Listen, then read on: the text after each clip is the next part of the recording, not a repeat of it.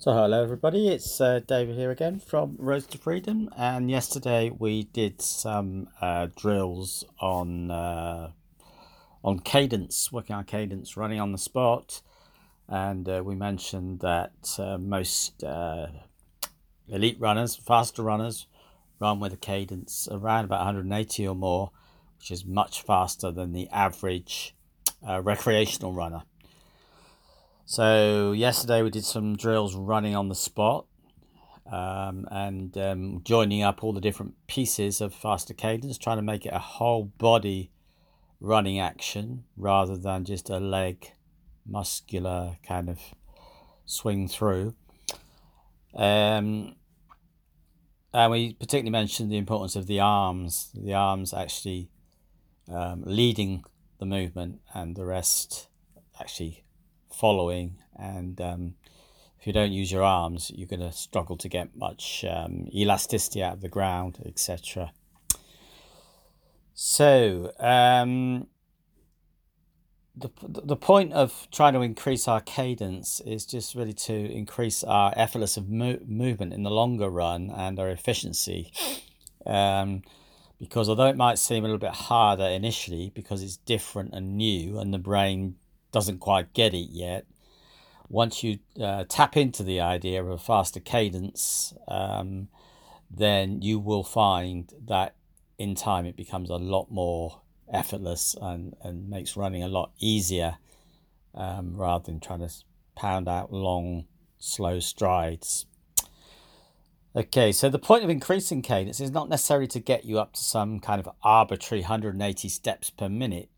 Particularly if you're a beginner, it's just to kind of bring home the point that a faster cadence is associated with less muscular effort and better reaction with the ground, so more speed with less effort, basically, in the longer term. So people with long legs will sometimes find it quite hard to get up to 180 steps a minute, particularly if they've got long, heavy legs, because those legs are very heavy. And it might be quite hard for them to get up and down off the ground that quickly. On the other hand, those people with longer legs are also those who can perhaps benefit most from having that faster cadence because they've already got the stride length. And if we add in a slightly higher cadence to that, then we might be looking at a really kind of almost naturally fast runner. So making full use of the long length of those levers by increasing the cadence could be vitally important for them. So don't forget, speed is literally measured in by cadence times stride length. There's nothing else ultimately involved, although there's lots of pieces involved in that equation. It is basically how quickly you can turn your feet over, multiplied by the length of each stride in its most simple terms. So when people start trying to increase their cadence, they also need to remember that they will inevitably be taking much shorter strides. If you're trying to keep the same stride length and at the same time making your cadence rise a little, you won't be very long before you end up stopping because it'll just seem so hard. And it's quite difficult sometimes for people to gauge how much shorter their stride length has to be. You just need to just shorten it until you can get somewhere up around at least 170 and preferably 180 steps per minute. So after doing your jogging on the spot at a cadence of around 180, which remember you can count, you can count for either 30 seconds and multiply by 2, or you can count for 15 seconds, which I usually do, and multiply by 4, whichever works for you. But if you're doing it for 15 seconds, you want to be counting 45 steps in that 15 seconds. Multiply by 4, that'll give you a cadence of 180.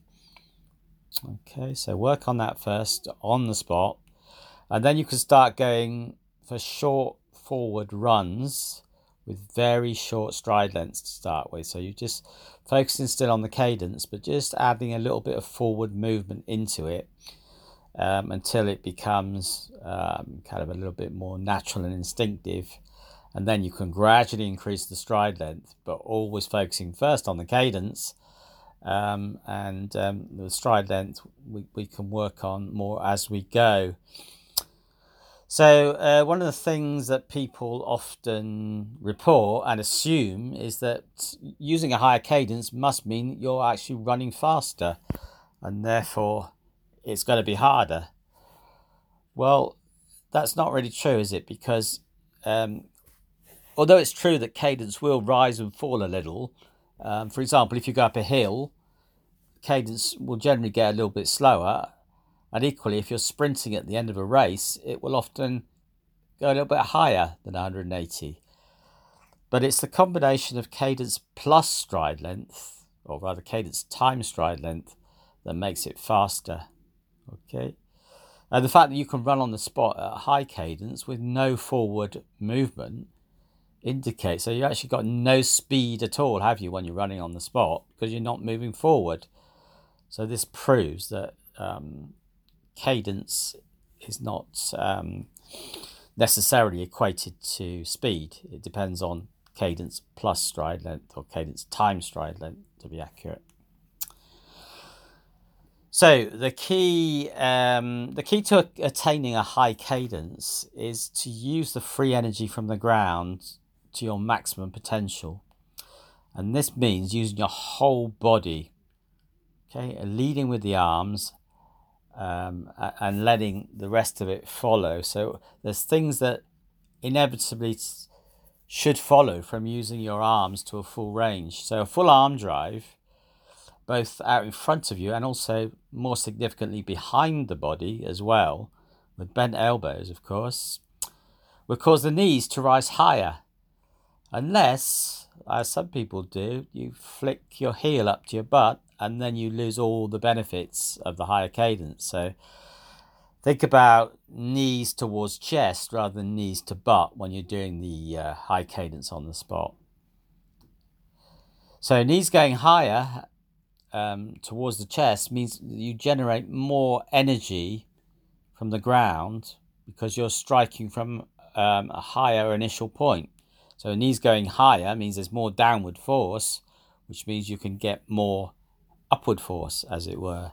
So what goes down must come up. Every action has an equal and opposite reaction, and all these kind of physics sayings, or rules rather, from people like Einstein, are really important here.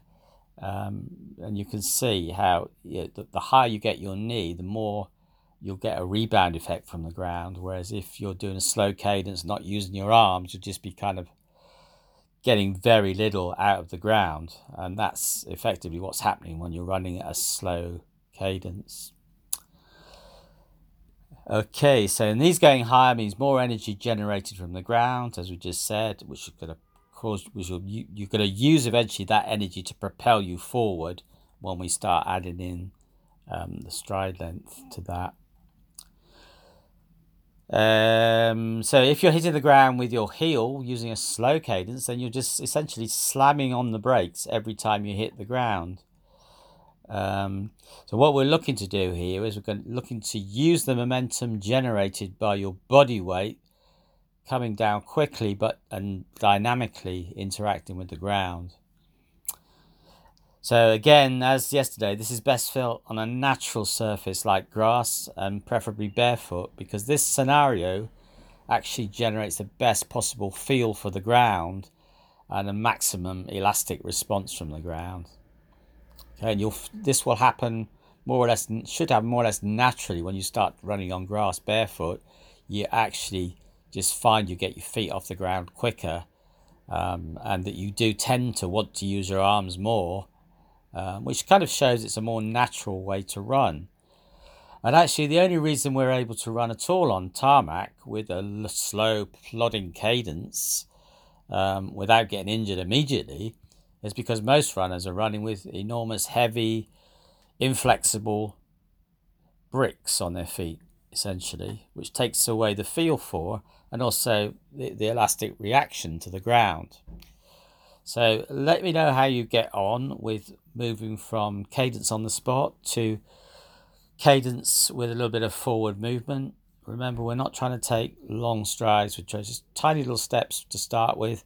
And then once we feel that we can manage that cadence with forward movement, then you may feel you can just increase your stride a little bit, but without sacrificing the cadence.